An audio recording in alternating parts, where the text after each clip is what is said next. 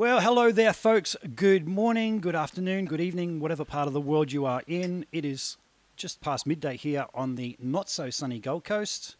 I have my coffee, no bad days. We're making the most of it. It's flooding. This is probably the worst flooding I've seen in my lifetime. I'm okay. I'm up high in an apartment building, but some of my friends aren't doing so well. So stay safe, everybody. We are up to episode number 51 of Chit Chats with GitCats, and I have a very special guest here, and Ding Dong, who's at my door, no other than Mr. Larry Mitchell. Hey, Larry. Hey. Now, as I mentioned, it's... Nice crowd. Yeah, runs a crowd. They're all on that side of the camera, apparently. As I mentioned, we're flooding here, but you're in... Alabama? Yeah, how is it there, mate? Not flooding. Flooding was Tuesday and Wednesday.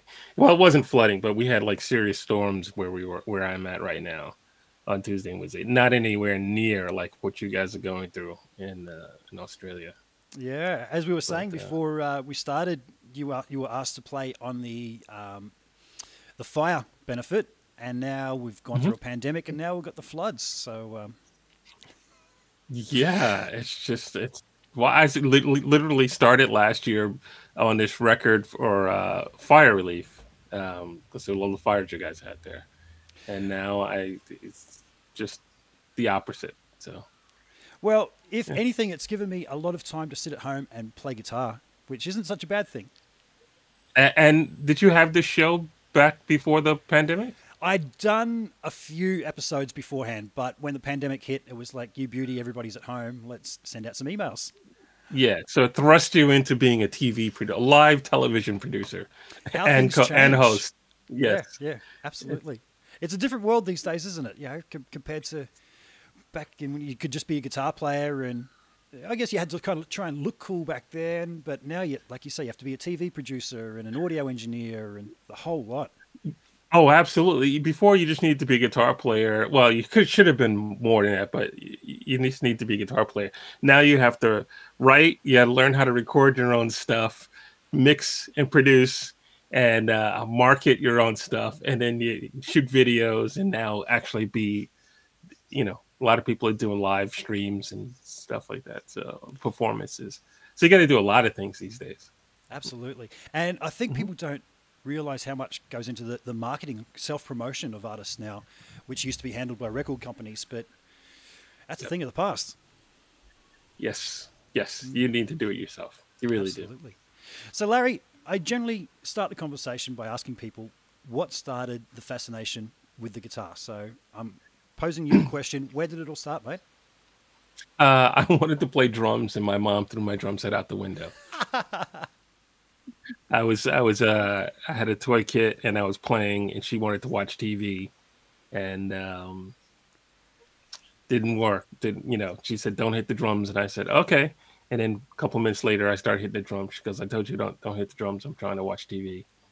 And at 8, 9 years old, you only have so much, like 5 minutes is a world of time when you want to do something. And I hit him again, and third-story window, they went out the back window. So. Oh. And how did you progress from that to playing the guitar? Well, I had a toy guitar or a small guitar, and I wanted to play, so I would kind of strum on that a little bit.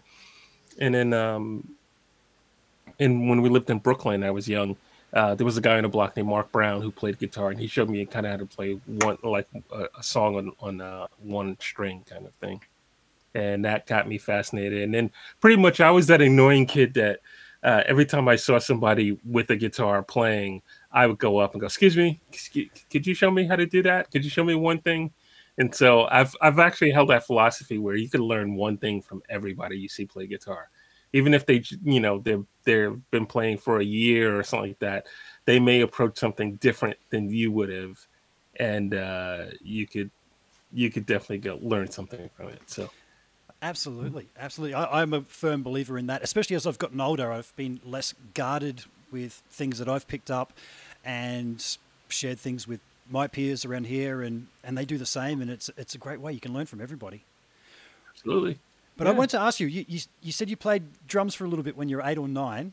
Were you any good? Could you like hold a beat? No, No. I don't think so. I don't think so. I could do it now. I mean, I play a lot of instruments and program a lot of instruments on the records I produce for other artists. Yeah. So I do find that that's a very good grounding for people. Guys who are great at rhythm guitar, and let's face it, that's 90% of the gig, are usually really good if you give them a set of drumsticks and say, play me some beats. So I was just wondering whether that was a follow-through for you from when you were young. I definitely listen to and hear drums first. I hear the groove first. And so that helps translate. Yeah, there's a lot of great players, and you think about it, they're great rhythm players, great lead players, and are great rhythm players, usually. And also it depends on what you consider great. But yeah, you got to have that feel, the flow, in order for it to just kind of just sing along, I should say. Yeah, so, yeah. For the guitar to sing along. You said you started on a toy guitar. Do you remember what your first serious guitar was?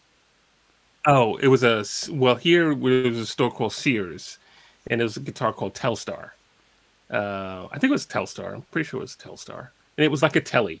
It was a really odd Telly knockoff kind of thing. Yeah. Nice. And I see you play kind of more of a Strat style instrument these days with the Nags. Yes, this is my model. This is a Nag Severin LM, and it has my little logo there, which I don't know if you can't really see, but it's there you go. There we go. Oh, nice. Yep, that's it. And it's got it's Joe Nags, who used to run the PRS. He created the PRS, the Paul Reed Smith private stock program. Nice. And in fact, the entire Nags team now is the original private stock program at PRS from years ago. That's a great pedigree there. Yeah, Joe's definitely just an awesome builder, really a great builder. And this is his designs. He also designed several of the PRS guitars, the Starlet and Mira, Archtop series, I believe, and the Vela. He designed those for PRS. So it's got a great neck joint. It's a set neck, and it's his take on, I believe, a 63 Strat. Okay. I wish it was a take on a 64, only because I was born in 1964. But, it's got his tremolo system on it. So there's this bridge that's more like a telly, this plate where the pickup sits in it. Yep. And the whole tremolo is attached to that instead of attached to 6 screws or 2 screws and stuff. Okay. So it helps transmit a little bit of sustain for it.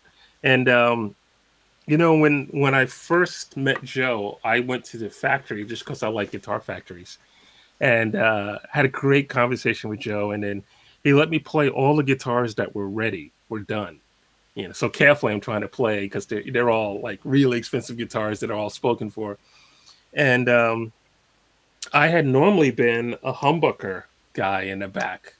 In fact, mainly for the last probably 15 years before that, I was humbucker, single coil humbucker. Mm-hmm. And so one of the things I noticed was there was a slight difference between the guitars at the humbucker here than they do with the single coil. The humbuckers don't have this extra plate. It cuts off right there. Yep. And acoustically, the guitars felt different to me, or really? It sounded different to me. Yeah. And so I said, no, I really want to go with that. He goes, but you normally use a single coil. I mean, a humbucker. So I said I wanted to stick with it because there was something different about that, something special about that. And I spoke with Steve Blucher at DiMaggio, who's the vice president of DiMaggio. He recommended this pickup to go in there, and it was great. I've been happy with it since. So it's a Satch track, Joe Satriani. Cool. Neck. It's the neck version of the bridge pickup. Oh, really? Neck version of the Satriani set in the bridge. Yeah. So funny that you said your first series guitar was a Telly style, and now you've come around to using the Telly style bridge pickup, single coil mounted into the metal. Yeah. Does that add a bit of a twang to it, do you find?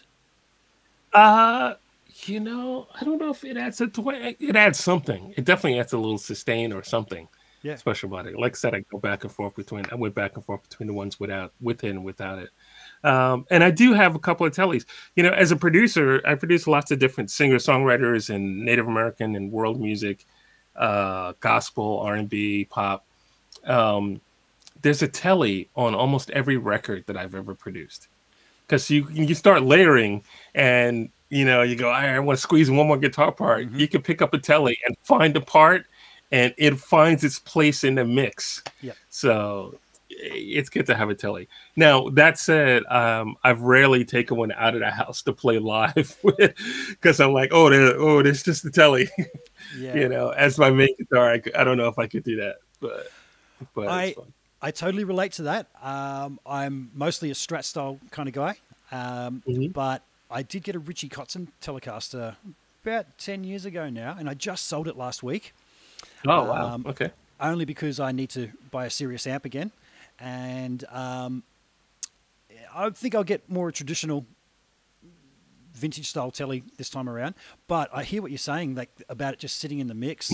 I got a little Vox Mhm. AC10 amplifier back there that when I need Yeah. that overdub that just sits right in the mix, Telecaster through that is just superb. And Nice. I found the middle position on the pickup selector, so using the bridge and the neck pickup together, was the sound that I was chasing for so many years as a Strat guy, going, it's just not that sound that I'm trying to get. I've heard other guys doing it. And then I realized it's always guys who are frontmen of pop bands that are playing a Telecaster that I was trying to recreate. Mhm. So I put the Yeah. neck on switch. I got a little switch on all my Strats to get the neck and bridge at the same time. And it gets me Okay. ballpark, but yeah, love that Nice. sound. Yeah. Love that sound. I gotta try that with the wiring. I'll Oh, definitely you, try you that on haven't the tried that? guitar. It's great. It's great. Nope. I mean, I do it with a telly, but I haven't done it with a three pickup guitar. Yeah. Yeah. Cool. So do you remember what you were playing your original Telecaster through? No, No. I had a Park made a couple little small amplifiers. Um, they were not really great amplifiers. And then later on, I ended up getting a Marshall Lead 12. Remember the Lead 12? It was a Uh-huh. it was a small 12-watt amp. Yep. I had some of those. I had a Fender Champ. I had the Tube Champ. I had a Music Man 110 RD. It was a 45-watt amp, I believe. And then in the 80s, I had a couple of different. I had a JC 120. I had a used Fender Twin Reverb with EV 120s, I guess, I think, or something like that. Yep. EVL. That amp was so heavy, I took it to one gig and sold it before, so I didn't have to bring it back. I was like, dude, you're like, oh, that's a great amp. You want to buy it? And like, yeah, when? I was like, right now. You can have it right now. I did not want to carry this back. I can It relate to was that. too heavy. I had a Randall MTS rig over 10 years ago now, Oh, yeah. with Mhm. the whole modular setup that's in the Synergy products at the moment. Yeah. And it was great. It was in a road case, so it had the preamps and the power amp all in one. And I'd have friends ring me up going, hey, man, come over for a jam. I'd look at my rig and just think, no, I just couldn't be bothered taking that anywhere right now. So I totally Mhm. relate. Yeah. So I how had long? the Ignator version of that. Oh, nice. I had it Nice. for a while. Yeah. Yeah. Yeah. I am tossing up on going that direction again with the Synergy. Yeah, loved it. Just the versatility of being able to have whatever module for the gig. Mhm. Speaking of gigs, how old were you when you started gigging? Um, yeah, I don't remember. It was all like I was in high school, probably 15, Yeah. 15, 16. Yep. And do And you then remember what after high type school, of Mhm. do you I'm remember sorry, what'd you what say? type of band you started in back then? Was that like Uh, funk band, rock? Well, there was I was kind of playing in with some guys in kind of a funk band and in a fusion band, but the band that really got me out to play in clubs was a band called The Cheats. And in high school, um, these are guys that were in my homeroom class, and their guitar player, I don't know, Richie, he left. He's actually the reason that I got to see Van Halen live. For Really? his mother worked at a place called Nassau Coliseum, and it's like the big stadium then. And she got tickets, and somebody he was taking his whole band, but somebody couldn't go, so they brought me, and that was the first time seeing a rock concert. It was Van Halen, and I was like, "Oh, this is awesome." And then later on, for whatever reason, he was no longer in that band, or I went to jam with them, uh, and um, and then he was no longer in the band, and I ended up playing in the band for a while. And that was like my first time in clubs playing, and just a bar with a bunch Yeah. of people drinking and yelling songs out and stuff like that. So that was the beginning of that, and that was like probably the last year of high school. Yeah, we were too young to be there, but we played anyway. Yeah, yeah. I can relate to that one. Sneaking in out through the back at a young age, and I can remember actually playing at a show, supporting a group that had a couple of hits back in the late '80s over here in Australia, and we had to do two sets before them. I was a 14-year-old kid in a smoky bar. In between sets, I just wanted to get out of there, and they wouldn't let me back in. They're like, "But I'm in the band," and they said, "Sure, you're in the band." Oh, Eventually, wow, the road crew come out and said, "Oh, there you are." Turned to the security, like, "Told you." nice. So you said that you had a bit of a progression playing first from the telly to your Nags, which has the single coil and the bridge, but you also went through some humbucker guitars. What type of guitars through the years did you find yourself falling back Uh, on? well, I got so my first real guitar that I would say real guitar after that was a used 1976 Ibanez Les Paul copy, Oh, Ibanez nice. Les Paul, and I still have that. And it actually had later on I met Bill Lawrence, and he gave me a L500 pickup, and I put that in the back. I still have that pickup in the back. And there's a Damasio in the front, and I don't remember which one it is in the front pickup. And then in 1988, I became an Ibanez artist. I was with Ibanez for 26 years. Wow. So I went through several. I went through 540Rs, which was the Radius, and became the 540R. Yep. Then it became the Satriani model. I did 540. I did a couple S models. I was with them for a while, and I launched a lot of guitars. Yep. So I did I introduced the low pro edge tremolo, Oh, cool.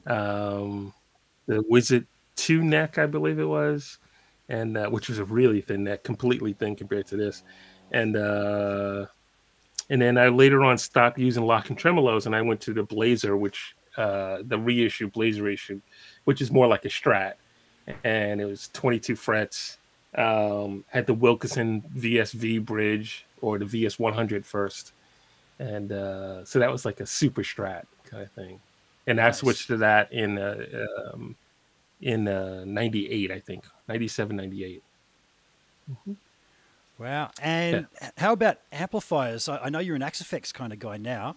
What was the progression that got you all through the years up to the Axe-Fx?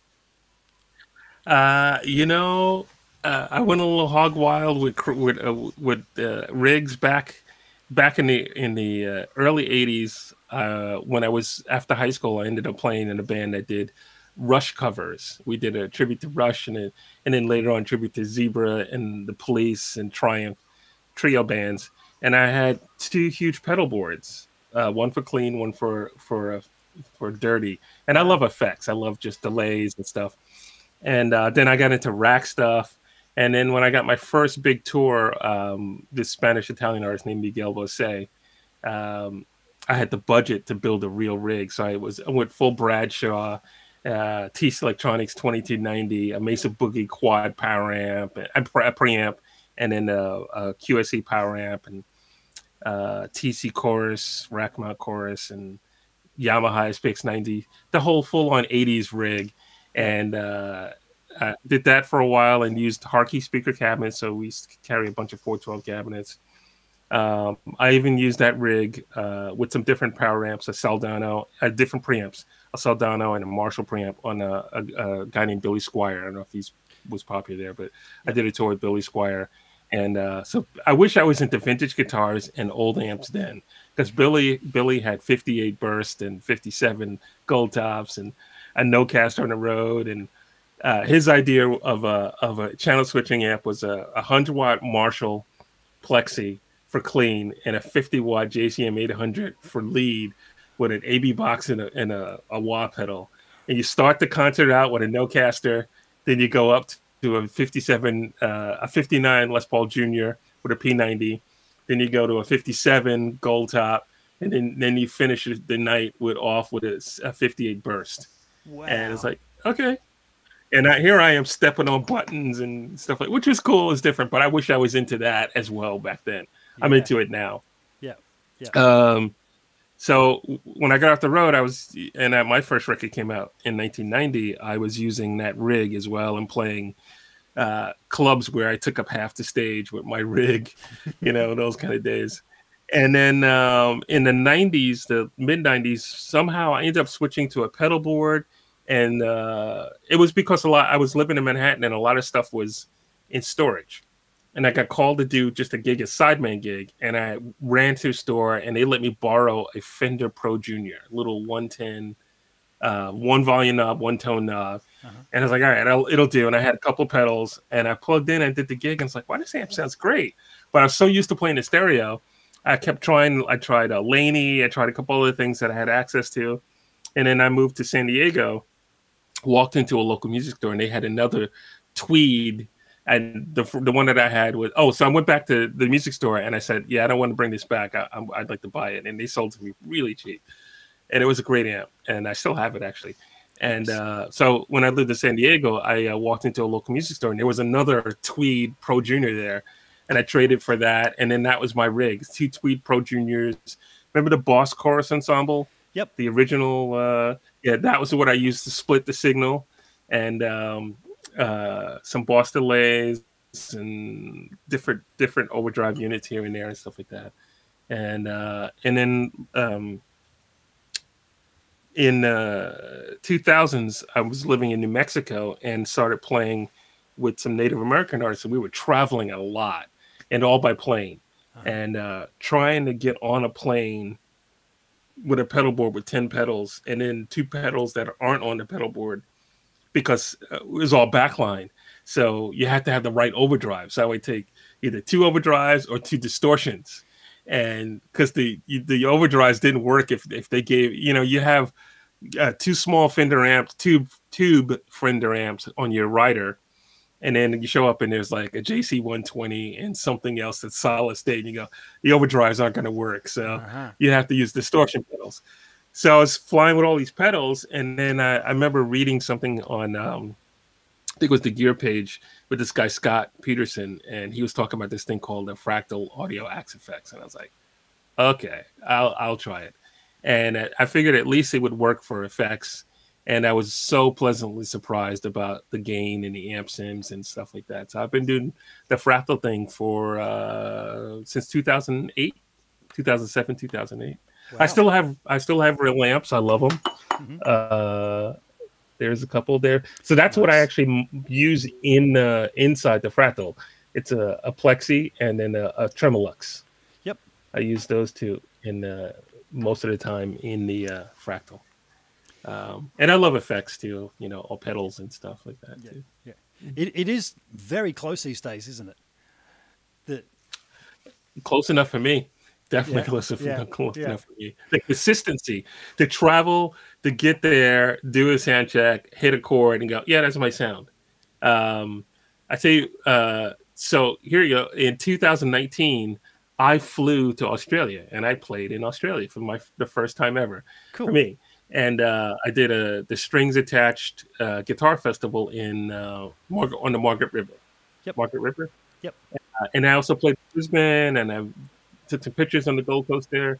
I did not bring a rig. I spoke with my friend Leon Todd, and I said, "Do you have a Fractal AX8 that I could borrow?" He said, "Yes." I emailed him my patches. He sent it over to Brisbane from where he was on the other coast. Yep. I plugged in. I got there, got the AX8. I think I landed and got to this office where I do a Tuesday night live show here, which is Wednesday morning there. Yep. And I had maybe 2 hours to do my Wednesday morning, the Tuesday night live show.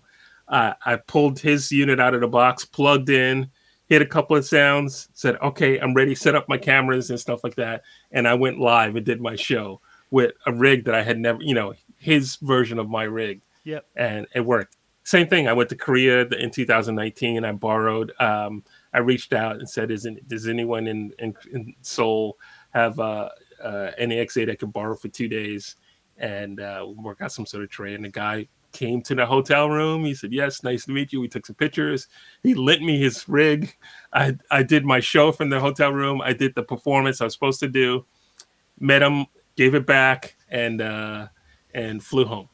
And it was great. That's the kind of world we're in these days, which is amazing, Absolutely, absolutely. I've been dangerously close to going down that road again. I was using a Kemper a few years back. I was playing in a Queen tribute show, jumping on airplanes every weekend, and as a fly rig, I think I was probably one of the first guys in Australia touring with a Kemper. And the sound guys, you'd see them, "Hello, what's this?" They plug in a couple of Canon XLRs and then play a few notes, and it became a joke because we just knew that people would be running down to the front of the stage going, "What is that you're playing through?"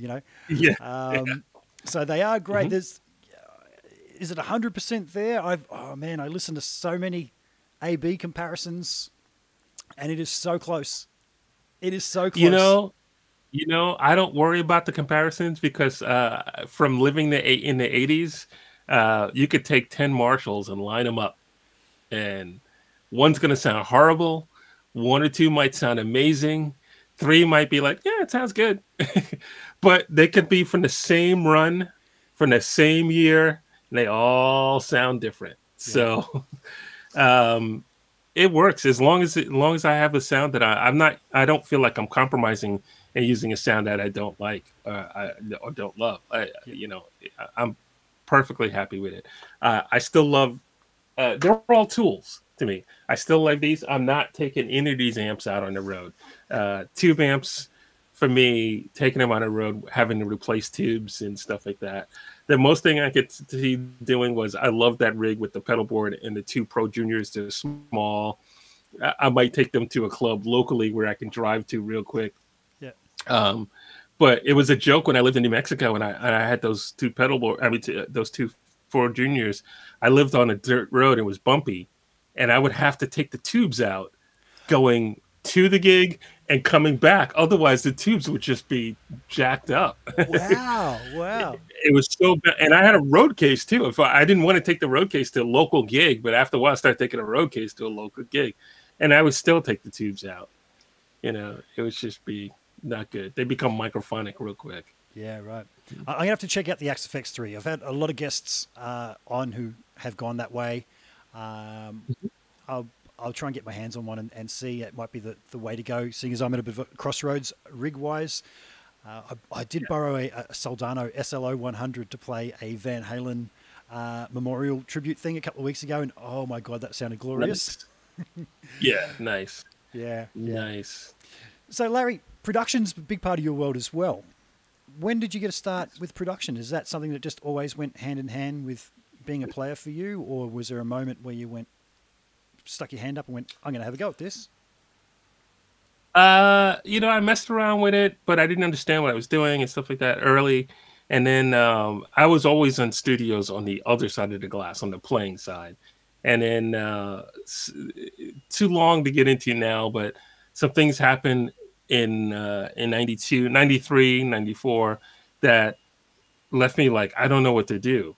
And those days it was still you could, it was at the beginning of like, you didn't have to have a massive studio to do a record. You still had to have a lot of money. You had to buy a lot of gear. Not like today where you could do it on a laptop or an iPad or something like that Yeah. and still have quality sound. If you know what you're doing, you can still have quality sound and multiple tracks. But a friend of mine gave me the keys to his house and said, "You need to make a record. Here's the keys to my house." And he had studio gear in his basement. And, and then, so I was down there alone and I was like, wow, I've never been on this side completely. And I remember making phone calls to some amazing friends and people that put mega stars on hold to tell me how to hook up compressors into a mixing board there. And I did my own record. And when I ended up, it's a long story, but when that record was finished, I did two records. One was horrible, one was really good. When that record was finished and it was having some success, it showed me that I could do this on my own. Back when people weren't doing it necessarily on their own, not everybody was doing it on their own. So when I moved to San Diego, I got some gear. I got put together a little home studio with the technology at that time, and which was a pretty effective studio. And I was working on my stuff, and I would meet local musicians, and they go, "Oh, you have a studio? Can you help me record a single?" And so I would do a song with quite a few artists that I had met. And then a year later, I'm still working on my record, and they came back to me and said, "Hey, I'm doing a whole record, and I really like what you did. Can we work out something so you work with me?" And then I was learning it's really hard to learn production and engineering at the same time. There's two different sides of the brain. Uh-huh. But so I was learning the engineering for that first year, and feeling comfortable. You're always learning as an engineer, always learning as an engineer. But I felt comfortable. Then I could start getting into the production choices and making decisions and stuff. And so I ended up producing 3 records for 3 artists at that time, and that led me on a path to production.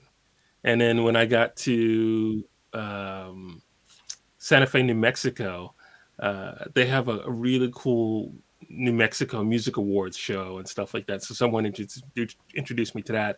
I was producing lots of different artists, all different styles of music, as I listened to all different styles of music, and started winning some awards in that. And that just propelled me the more on the production side. And then I was playing live with a Native American artist named Robert Mirabal, and his record label asked me to produce a couple of things. And the first time I remember them saying, "All right, so this record that you just did, it's in the running for a Grammy." I'm like, "What?"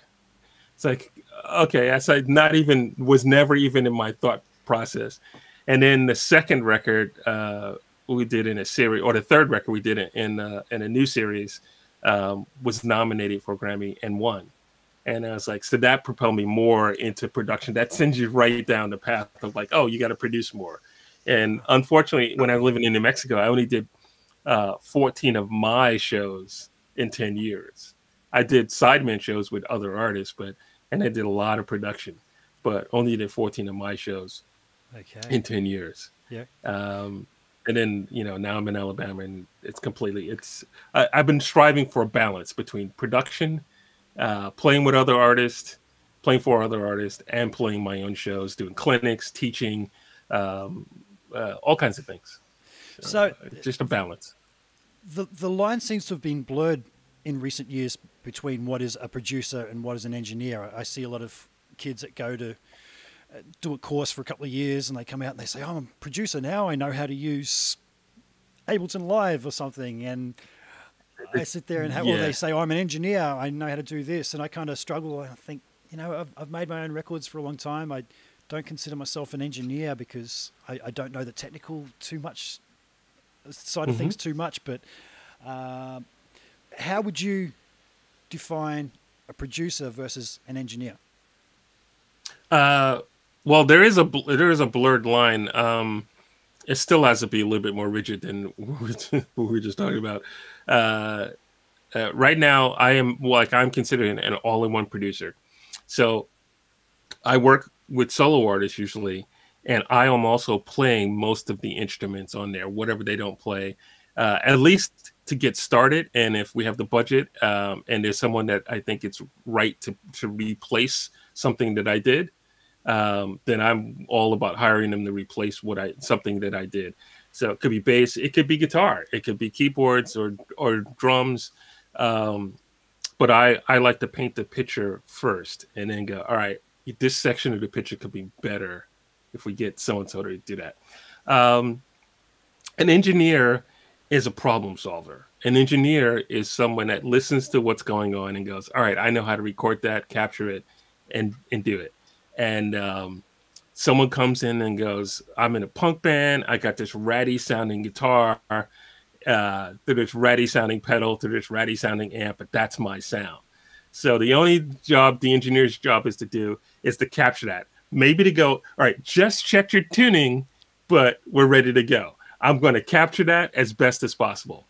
A producer's job is to go, yeah, that's a nice sound, but maybe we should try a different guitar through the ratty pedal, through the ratty amp, and maybe you should play this part. To play the part you just played, yep, go into the other part. A producer has to see the big picture, has to help an artist not shoot themselves in the foot, and also bring out the best in an artist. So I don't think a producer's job is to go, hey, you're really weak here, so you should go work on that. By that point, you're in the studio, you're ready to make a record. Your job is to make sure that people's confidence is as strong as possible. So maybe not focus on the weak, but focus on the strong and build around that, what they're strong at, and bring the best of them out.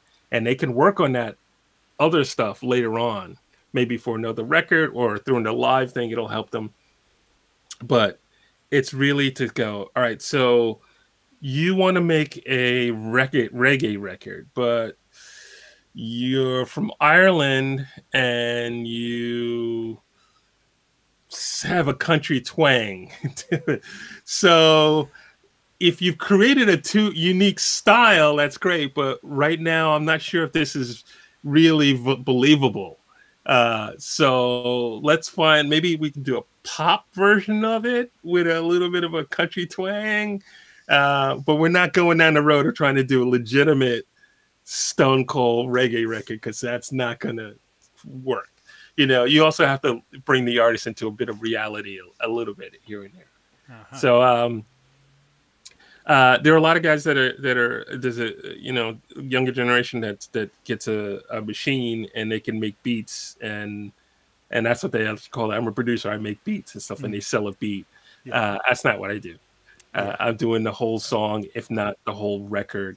And we talk about the record beforehand. Usually, what kind of record do you want to make? What kind of artist are you?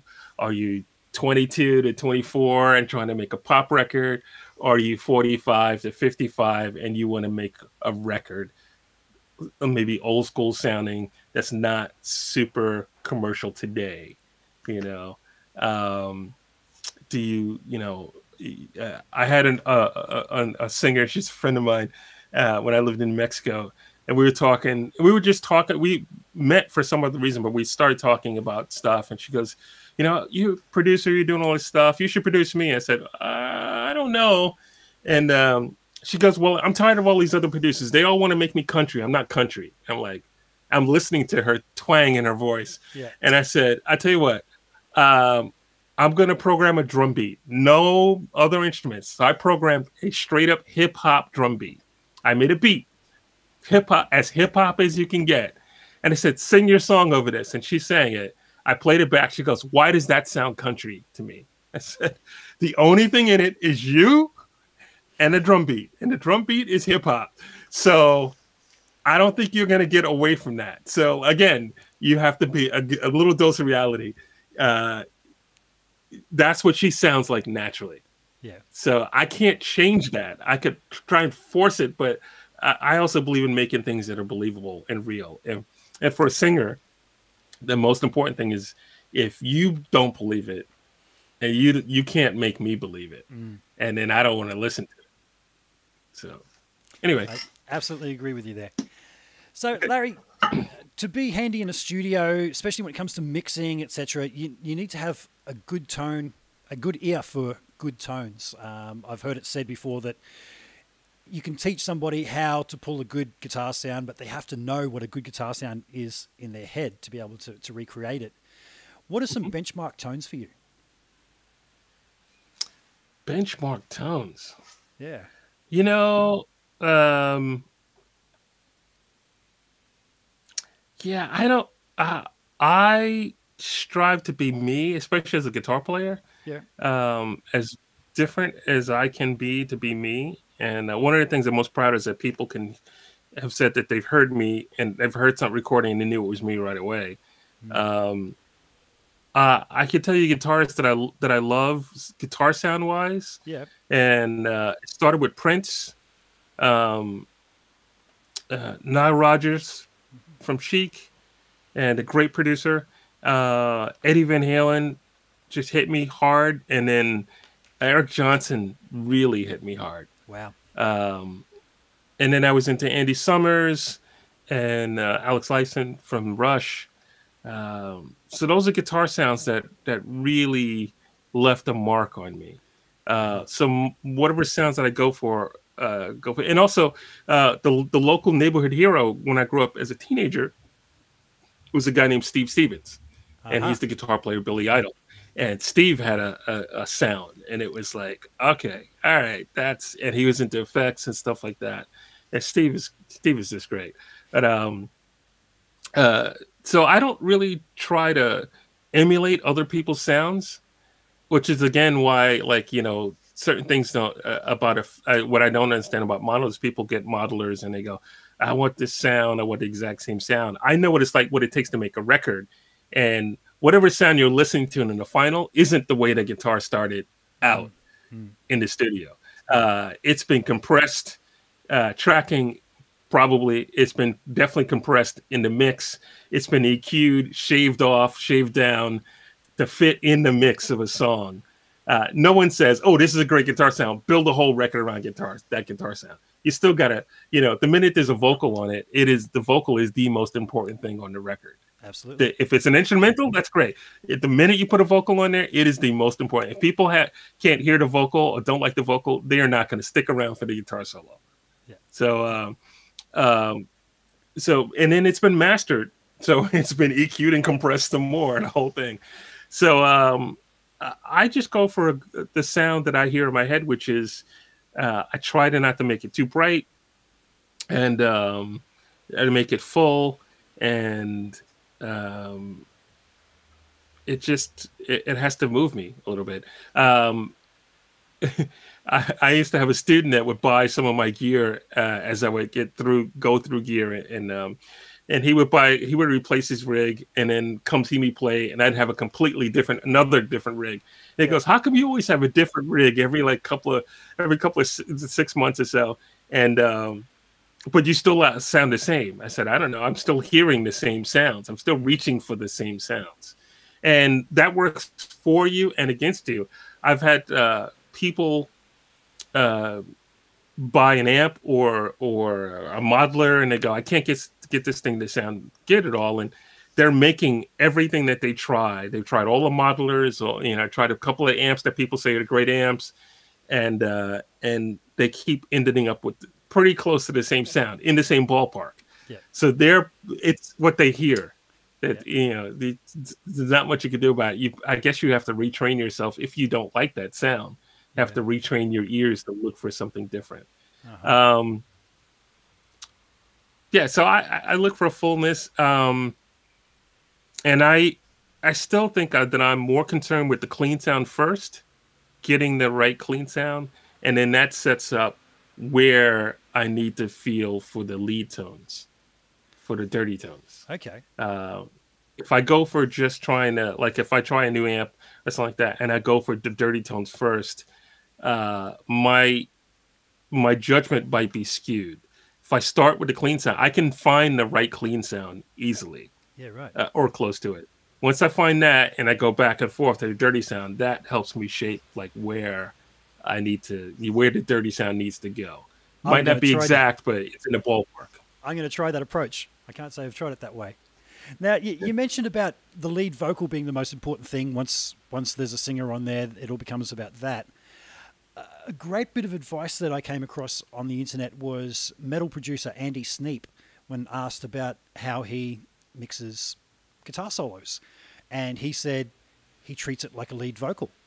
And when I read that, the penny dropped for me. I tried EQing it the way I would a lead vocal to take up the same space.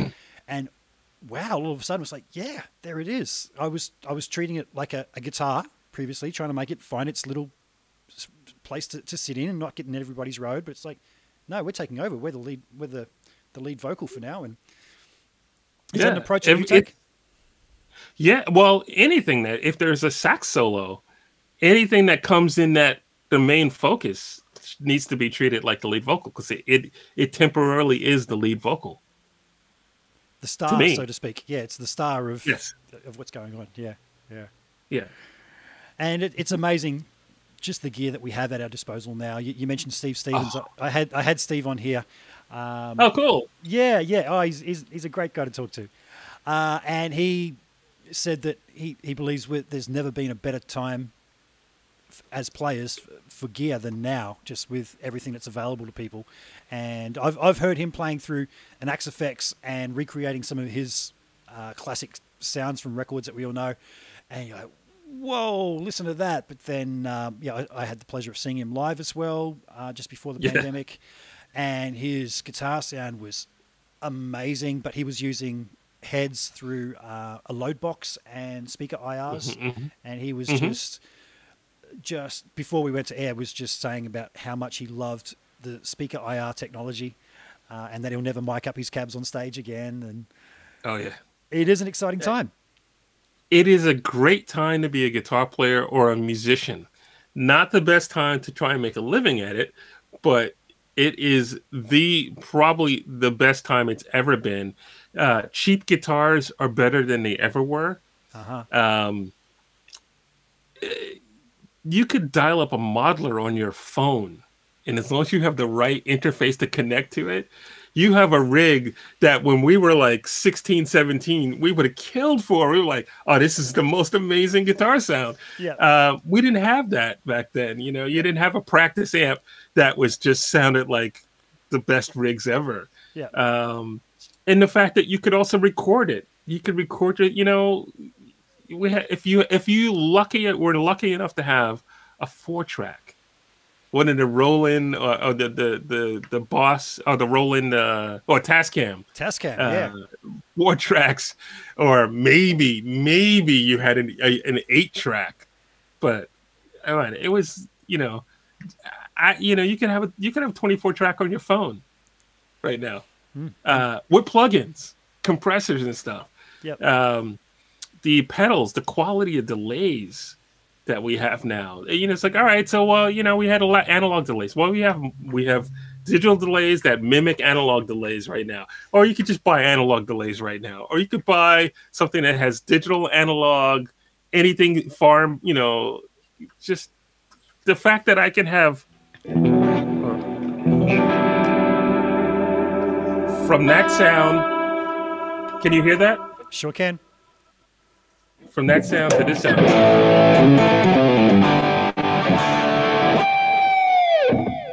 In a second. It's amazing. I remember when presets happened and MIDI and channel switching, and just like to be able to move all of your devices to go to, I'm moving one device. I'm moving within that. And it's an amazing time to be a guitar player right now. Absolutely. Musician. Absolutely. Yeah, I can remember it was probably very early 90s when I got myself an ADA preamp and a Quadraverb and was able to MIDI switch all that. And I used to see these guys doing all the tap dancing. I'm like, man, get with the program. And I did, there's an ADA right behind me, right. Oh, it's all backwards there. Oh, yeah. I see it. Yeah. I did a little demo of that, comparing that to the old JMP1, the Marshalls, a few months ago. And back then I thought that those things were great, but there's a bit of an articulation just missing I find like when I go to play like a major 7 chord or something, it's not a pleasant sound. This sound sort of takes Yeah. over where a note should be. That's one thing I Hmm. noticed with some high end amplifiers versus some not so high end. Hmm. Now, Larry, we said about how times have changed now, and streaming is a big thing, and you're quite a streamer yourself, yeah? I stream 2 shows a week, and actually, I've been streaming for 4 years now. Really? 3 years before the pandemic happened, I started doing what I call Tuesday Night Live and streaming every Tuesday, no matter where it was. I've done it from airports, baggage claim. Almost did it on an air in a, on a plane at one point. Wow. Um, I've done it at the gate. I've done it in friends' backyards. I've done it in green rooms before a show or after a show, like a live show. Um, and I would just play some songs and tell people what's going on and where I was going to be. And like I said, when I got to Australia in 2019, within 2 hours of landing, I was doing my live stream show, which was Wednesday morning there. And and when the pandemic hit, um, it just everybody was streaming, so I started doing more, and I stepped it up a little bit. I got a different switcher system thing, and incorporated some other videos, and just learning about it. I kept getting asked questions about how to stream, and I was like, so it forced me to do some more research. And it's like, oh, that's kind of cool. I'm going to try and add that to my show. And then something happened. I can't remember what caused me to do it, but I said I started streaming on a Sunday every now and then someone said you should make that a regular thing. It's nice to have the 2 shows. I go, well, I don't want to repeat myself. So Tuesdays became electric, and then I started doing all acoustic on Sunday nights. And Cool. Sunday nights has taken on its own mellow vibe. I call it. It happened on a Sunday, and it just so happens I had like some popcorn that I had made, and so I just like would tell people, all right, so we're gonna play. Grab your popcorn or chocolate, candies and some hot chocolate or coffee, whatever, and just hang out.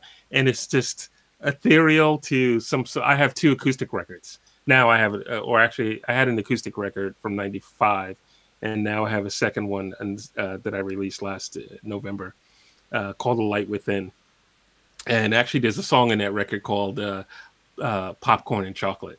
And it Okay. directly comes from Sunday nights and stuff Yeah. like that. Yeah. So yeah, so I stream, and it's been I love getting messages from people.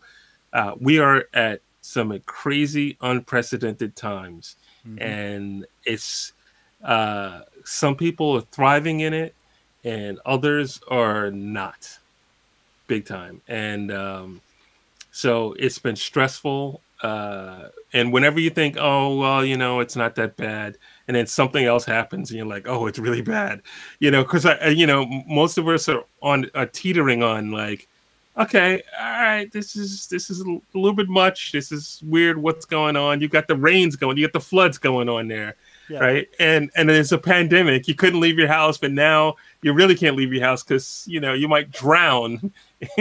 and and when you stop to think about what's going on, it's heavy, So uh, for an hour or so on a Sunday night or a Tuesday night, I'm able to help some people through something like that.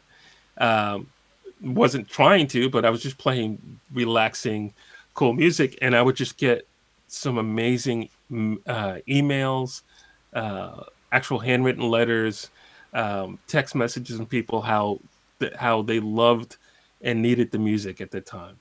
And Uh-huh. so I was like, all right, I'm going to continue doing this every Sunday. And then I set them both at the same through the recommendations of people that watch the show over and over.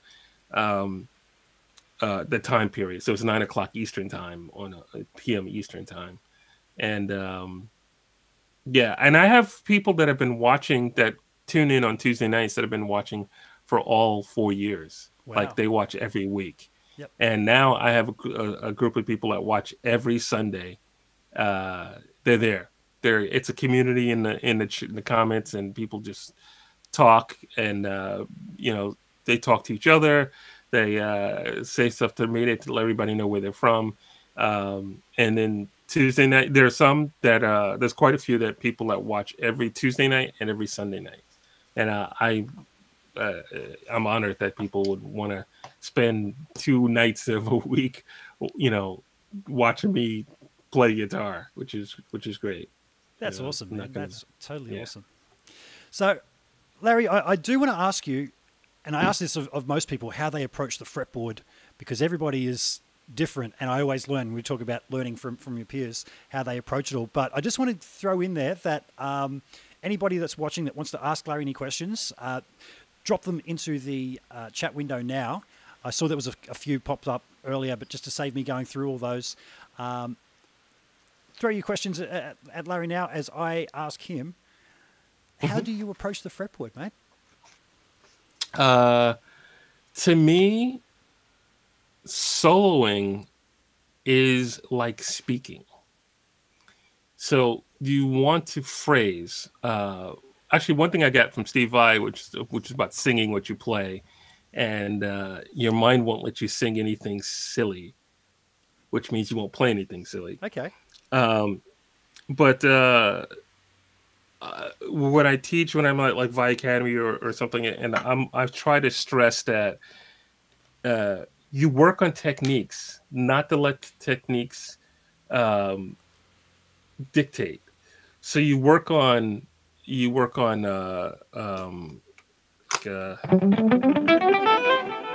put some tone on here. So you might work on picking everything. You might work on slurring or hammer-ons and pull-offs.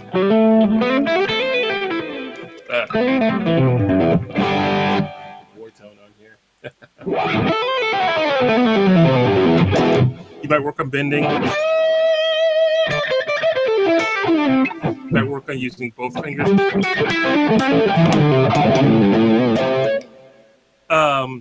You work on fast playing. You should work on slow playing. They're all little techniques to help you communicate. Soloing is communicating. So the best analogy I have is, as I say, is if I go, "Hey Rick, look at that guitar over there," or "Hey Rick, look at that guitar over there." "Hey Rick, look at that guitar over there." I just said the same thing 3 different ways, right? Yep. And that's how you should approach soloing. They all 3 meant something different. Yes? Yeah, absolutely. So you want to convey that. So we don't speak like this the whole time. Mm-hmm. We don't speak like this the whole time. And we don't speak like this the whole time. So don't play that way. You know what I mean? Yep. So don't just put your guitar and go.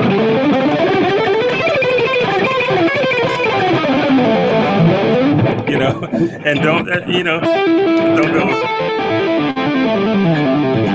It's all about changing.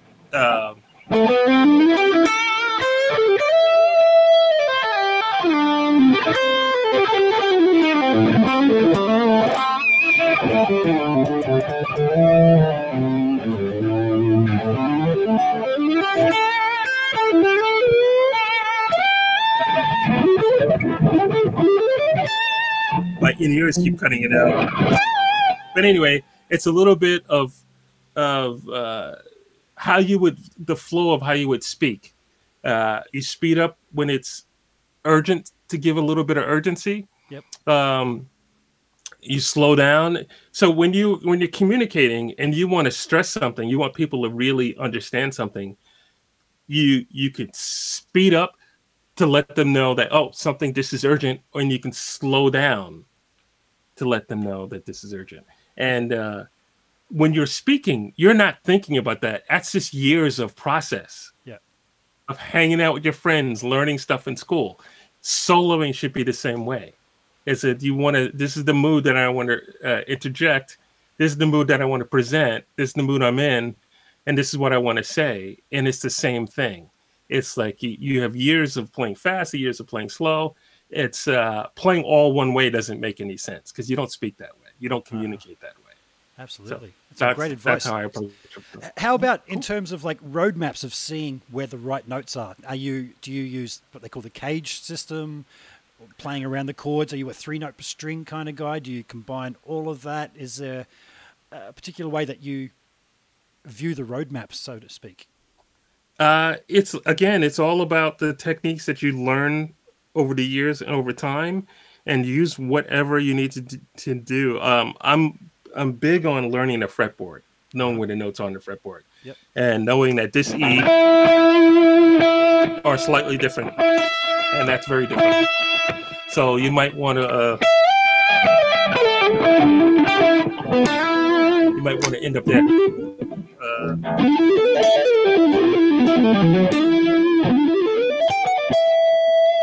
Or end up there.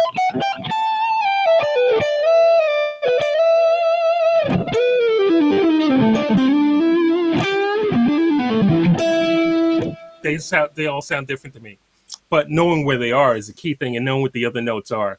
So I guess I tend to play more around the entire key. Yep. And also knowing what the chords are, and having an idea of where I want to fit around the chords, but I'm not necessarily playing arpeggios through a chord. Just kind of guy, unless the part calls for it, in more of a pop sideman kind of thing, the solo might take on that. Yep. In my thing, it's more bluesy rock, funk rock kind of thing. I'm doing it. I guess it ends up being more modal, but I'm thinking just more of the key tonal center. Yep.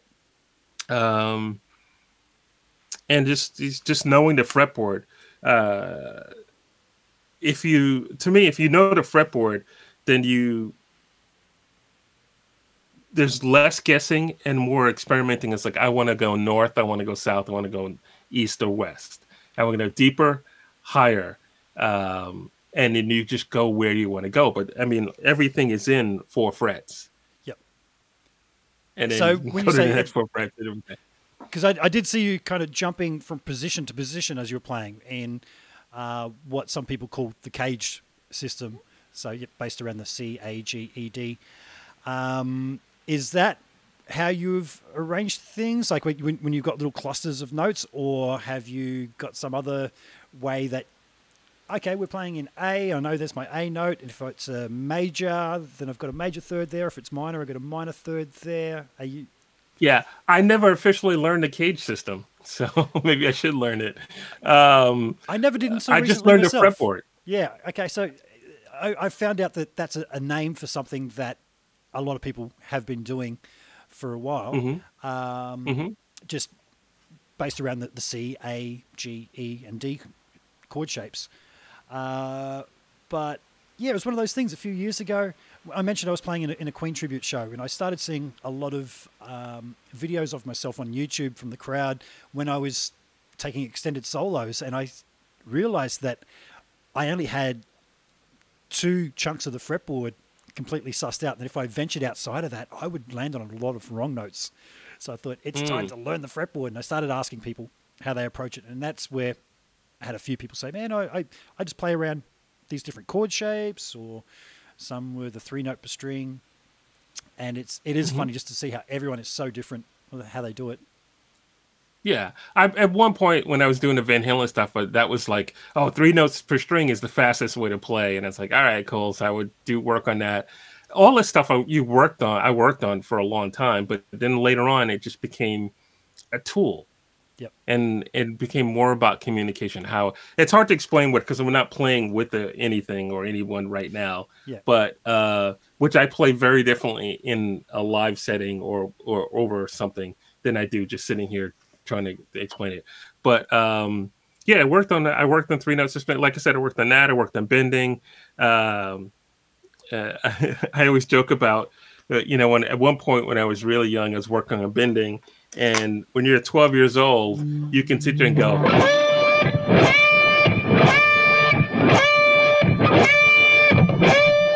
And my mom would come in and go, "What are you doing?" I was like, "I'm working on bending." She goes, "All right, that's starting to drive me crazy.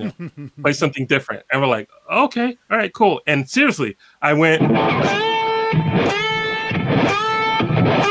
And she came in and I'm like, oh crap, that's not any different. To me, it was a world of different, but to her, it was exactly the same thing. And so you work on all those techniques, but at some point, music is not about what techniques you're good at. It's about communicating. So you use all those techniques. You know, I've done solos where there was no fast run. There's no 3 notes per string at all. It's a 4-bar solo, and it has to convey something different. And it might be the chord. It might be. I wish I could remember. There's a Steve Lukather solo that's 1 note. Is it Steve Lukather? Oh, maybe it's not. It's one of the early session guys. But it's like 1 note for 4 bars, and then it's an insane run. The last, or 3 bars, 3.5 bars, and an insane run. The last part of it, It's like one, and it's this feedback, and then it takes off. But that alone conveys so much about the song that it was in. It was just like this 1 note, and it's hanging, and there's a little edge of feedback, and then the release is a fast run, as opposed to a fast run and the release is 1 long note at the end. But it was perfect for the song at the time. So the idea is to work on all those techniques and then not have to think about them when you're actually performing, when you're trying to communicate. You know, can you imagine being on a date and you have to stop and go, all right, I'm going to talk about this now, and all right, so I should have to do this and do that and do this, but you want to just be free, and all your experiences you can pull from is like, is this appropriate in the conversation now? Yes. All right, cool. Yeah, you don't stop and think about that. It just flows out, you know? Yep. Anyway, that's that whole thing of the restraint. You said the 1 note and then just a flurry of notes at the end. You know, Ed Van Halen was great at that. There's certain songs of his, like Dreams, you know, dun, dun, dun, dun, dun, dun, dun, dun, dun. He's just playing 2 notes for most of it. And then, you know, then he gets a bit more melodic, but he always sort of caps off with those little, the sprinkle, the liquidy blah, blah, blah, blah, at the end to climax. You know, he sets it up. He sets it up so well. Steve Vai's the same, man. You know, it's absolutely incredible. I've been lucky enough to be on stage and jamming with Steve quite a few. The very first time was an Ibanez 100th anniversary party in Nagoya, Japan. And I remember being excited that I was there and on stage, and at the end we're all jamming. And then at some point I looked over and I go, wait, who made this order? Because it was Andy Timmons, one of my 2 favorite guitar players in the world, Andy Timmons and Eric Johnson. Wow. All right. And then, so it's Andy Timmons, who I've known for 30 plus years, Marty Friedman, and then Paul Gilbert, who's insane at everything, just insane at everything. And then Steve Vai, and then myself. And I'm thinking, all right, so no technically, pressure. As it goes in the round, I'm soloing in the middle of Steve Vai and Andy Timmons. So when Steve does a solo and you're like, oh man, it was great. Did you see that? Did you see that? All that whole time you're saying, did you see that? I can't believe it. I'm soloing. And then Andy comes on. And Simon Phillips is drumming. It's Simon Phillips, Jeff Bowders, and Pat Torpey. The thing I remember about that was, I had known Steve, but this is the first time we've been on stage playing, and also we're right next to each other. So we were communicating from sound check on, and then he would do this amazing solo, and I'd be playing the rhythm going, oh yeah, okay, all right, that's Steve Vai. Okay. Oh wow. Oh wow. Oh. And then it's my turn, and he literally would just go wave on to me, and I would have to play. And there's nothing more intimidating that can be more intimidating than having Steve Vai standing next to you, yelling, encouraging things to you while you're soloing after he just did a monster solo. And you have to end it off, and you have to hand it off to Andy.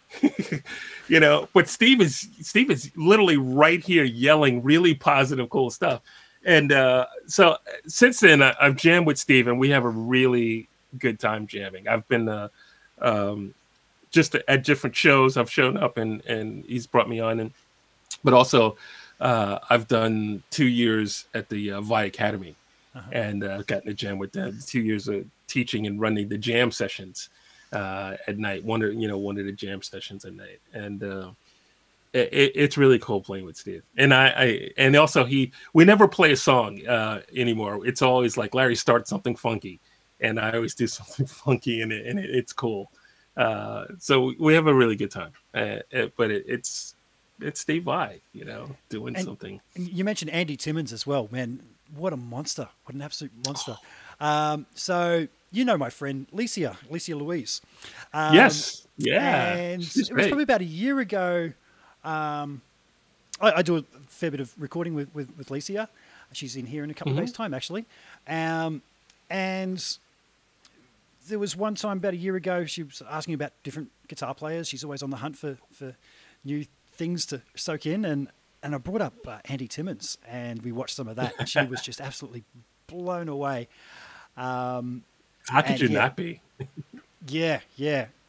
Just that right blend of touch and flash, but all just the right thing at the right time. That's such an art. Right thing at the right time. Yeah, You feel every note Andy's playing. absolutely. Absolutely. So, Larry, I'm just going to go. There was a couple of questions that slipped by. There was a lot of kudoses and hellos from everybody. But Cool. there was a couple of questions here. Does Larry have a connection to Keene NH? I'm not sure what NH is. That's probably a state. Keene, New Hampshire. I used to go Yeah, up there okay. and play in Retro Music. 93, 94. I seem Yeah. to remember Who's a that from? signed it. Route 9 Records. Does Larry have a connection to Keene NH? I seem to remember a signed photo at Retro Music. Yeah, I don't know who that is, but yeah, the retro music. I used to go up there and hang out, rehearse in that place, and I used to go up and play shows at New Cheese, I think it was the bar. There's this tiny little bar across from the college I used to play at. I played in a restaurant there. I had a rhythm section there for a while. I mean, I guess I still do. We haven't played together in a while, but yeah, it's great. Mark Bond and Jeff Costello. It was great. Yeah. There was another one here from Michael, and I'm going to assume that's my friend Mickey, who's a fantastic young guitar player, mate. He has autism. He's 15 years old, and you've never heard anyone play Dave Gilmour like Mickey. It's great to see Awesome. that he's into Yeah. such cool music. And he's asking what inspired you to play the guitar. Now, we did talk about your early days, and you said you started on drums, but why Yeah. guitar? What inspired you to pick up guitar afterwards? I think it was my mom and someone else told me that when I was really young, whenever Elvis would come on, I would grab the broom and strum the broom. I don't really know beyond that. I mean, I have some early pictures with a toy guitar. Um, I was really young. I don't know. I really don't know. And it's not. And my grandmother played instruments, but I didn't know that till much, much later. And other than that, I don't. There weren't anyone else in the family around me that played that I knew of. So I really don't know. You know, It's I don't know. just in you, huh? It's just in you. Something. Yeah. Steve Vai the same way. His kids don't play. No one else in his family plays. Uh, yeah, it's So just a interesting. bizarre thing. So Yeah. interesting.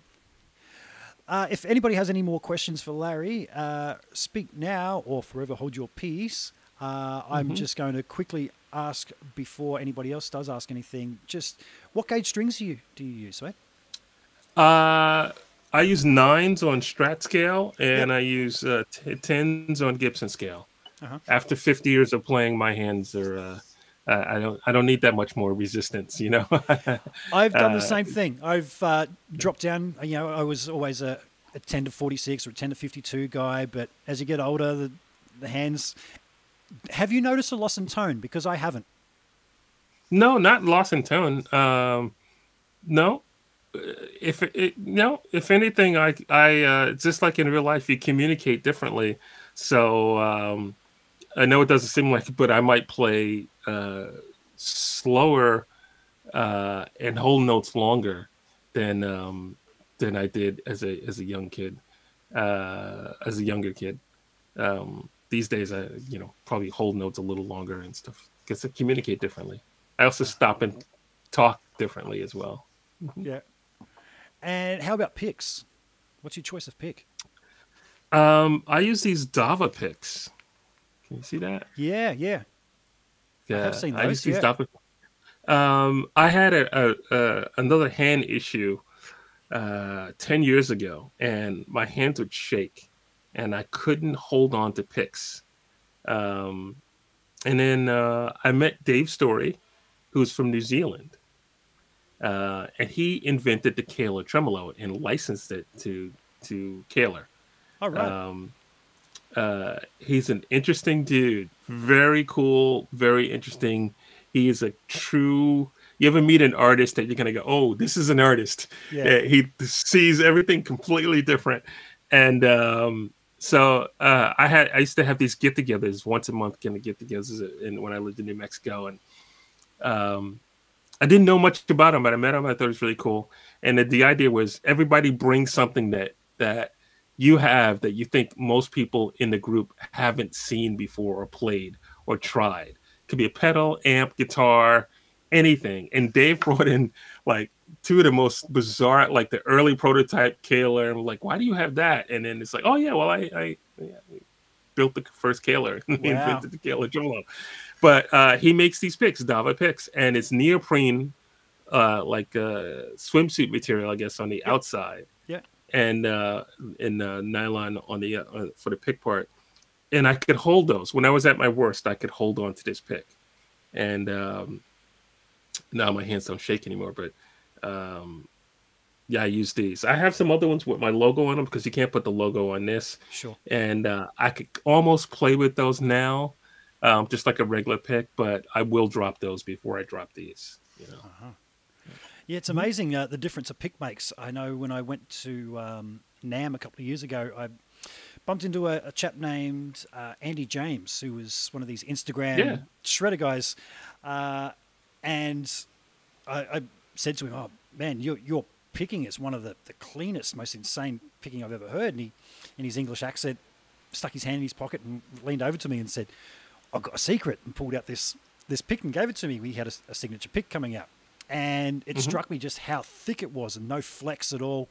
And up until that point, I was Hmm. using something that was a little bit flexible, and that put me on this path of looking at different picks. And now I use very chunky chicken picks, which are these big Hmm. things here. Yeah. Yeah. Will that focus? Will that focus? There it goes. And they don't chunk up and the edges don't go all funny on me like a lot of the other ones that I've tried. But the sound difference in trying Hmm. different picks, I never realized how much of a difference your choice of Everything pick makes a makes. difference. Yeah, yeah. Yeah. So Everything makes a difference. playing in the Queen tribute show, I was using coins like Brian May. Uh And huh. if you didn't do that, it didn't sound like Brian May. Each note that he plays has a little chirp, metal on metal. Hmm. Chook, chook. Hmm. And when you listen for it, there it is, clear as day. So, Cool. yeah, I'm always Yeah. asking people about their picks, and I'm going to have to try those ones. That you said that Java, did you say? Dava. Dava. Dava. D-A-V-A. Okay. D-A-V-A. Hmm. Uh-huh. I'm going to go and try some of those. Larry, is there Okay. any current projects that you're working on that you want to let people know about? Uh, I did I participated in a Van Halen tribute album, Long Island Van Halen tribute album, and it's bands from Long Island, New York, where I used to hang out and play, um, all doing Van Halen songs, and it's for all the proceeds go to Lung Cancer Foundation. And I did a version of "Hear About It Later," but I did not do it like Van Halen does it. I Oh, Because it didn't make any sense. Because if you're live and you see a tribute band, that's one thing. It's like, all right, this is the experience. yeah. But on the record, I was like, if I do it exactly like Van Halen, then that for me as a fan and a listener, I'd be like, oh, cool, I love this song. Yeah, let me put the Van Halen version on because you want to hear the. So I approached it. All I can say is I approached it as how I thought the Edge from U2 would approach it. Oh, really? Yeah, and then the whole production of the song is different. It's a little bit different, but it's cool. And there's a little bit of Ed's voice speaking in it, and it's cool. I like it. I And that like was it. a recording project, you said, yeah? Yeah, it's a record called the Long Island Van Halen tribute. I wish I had it in front of me, but if you Li Van Halen tribute album .com probably, or .org. Okay. .com, or you can search it on Facebook. I'm pretty sure it'll come up. I'm going to have to look that one up. It sounds interesting. Okay. Cool. Cool. Larry, thank you so much for your time, mate. Yeah. Sure. Thank you. This has been fun. Yeah, Lots of yeah. fun. I'd try and make it as easy as I can for everyone, mate. As I said, nothing planned. Just start off with a simple question, see where things take us. Okay. Cool. I do want to let people know that I mentioned a couple of episodes ago that I'd rounded up some sponsors. So make sure you guys subscribe and like, because I'm going to announce in the next couple of episodes how I'm going to give away all this stuff. Thanks to Summer Cable, Chicken Picks, and ET Guitars. So if anybody has any suggestions, I'm not the best marketing guy, so I'm all ears if you've got some suggestions on how to give this away. But I do know that you need to be subscribed to the channel, so please do that. And once again, thank you to Larry Mitchell. Where's my crowd? Yay! Thank you. Nice. And I'm going to hit my magic button, which ends things, my end screen button right here. Bye-bye. Thank you, guys.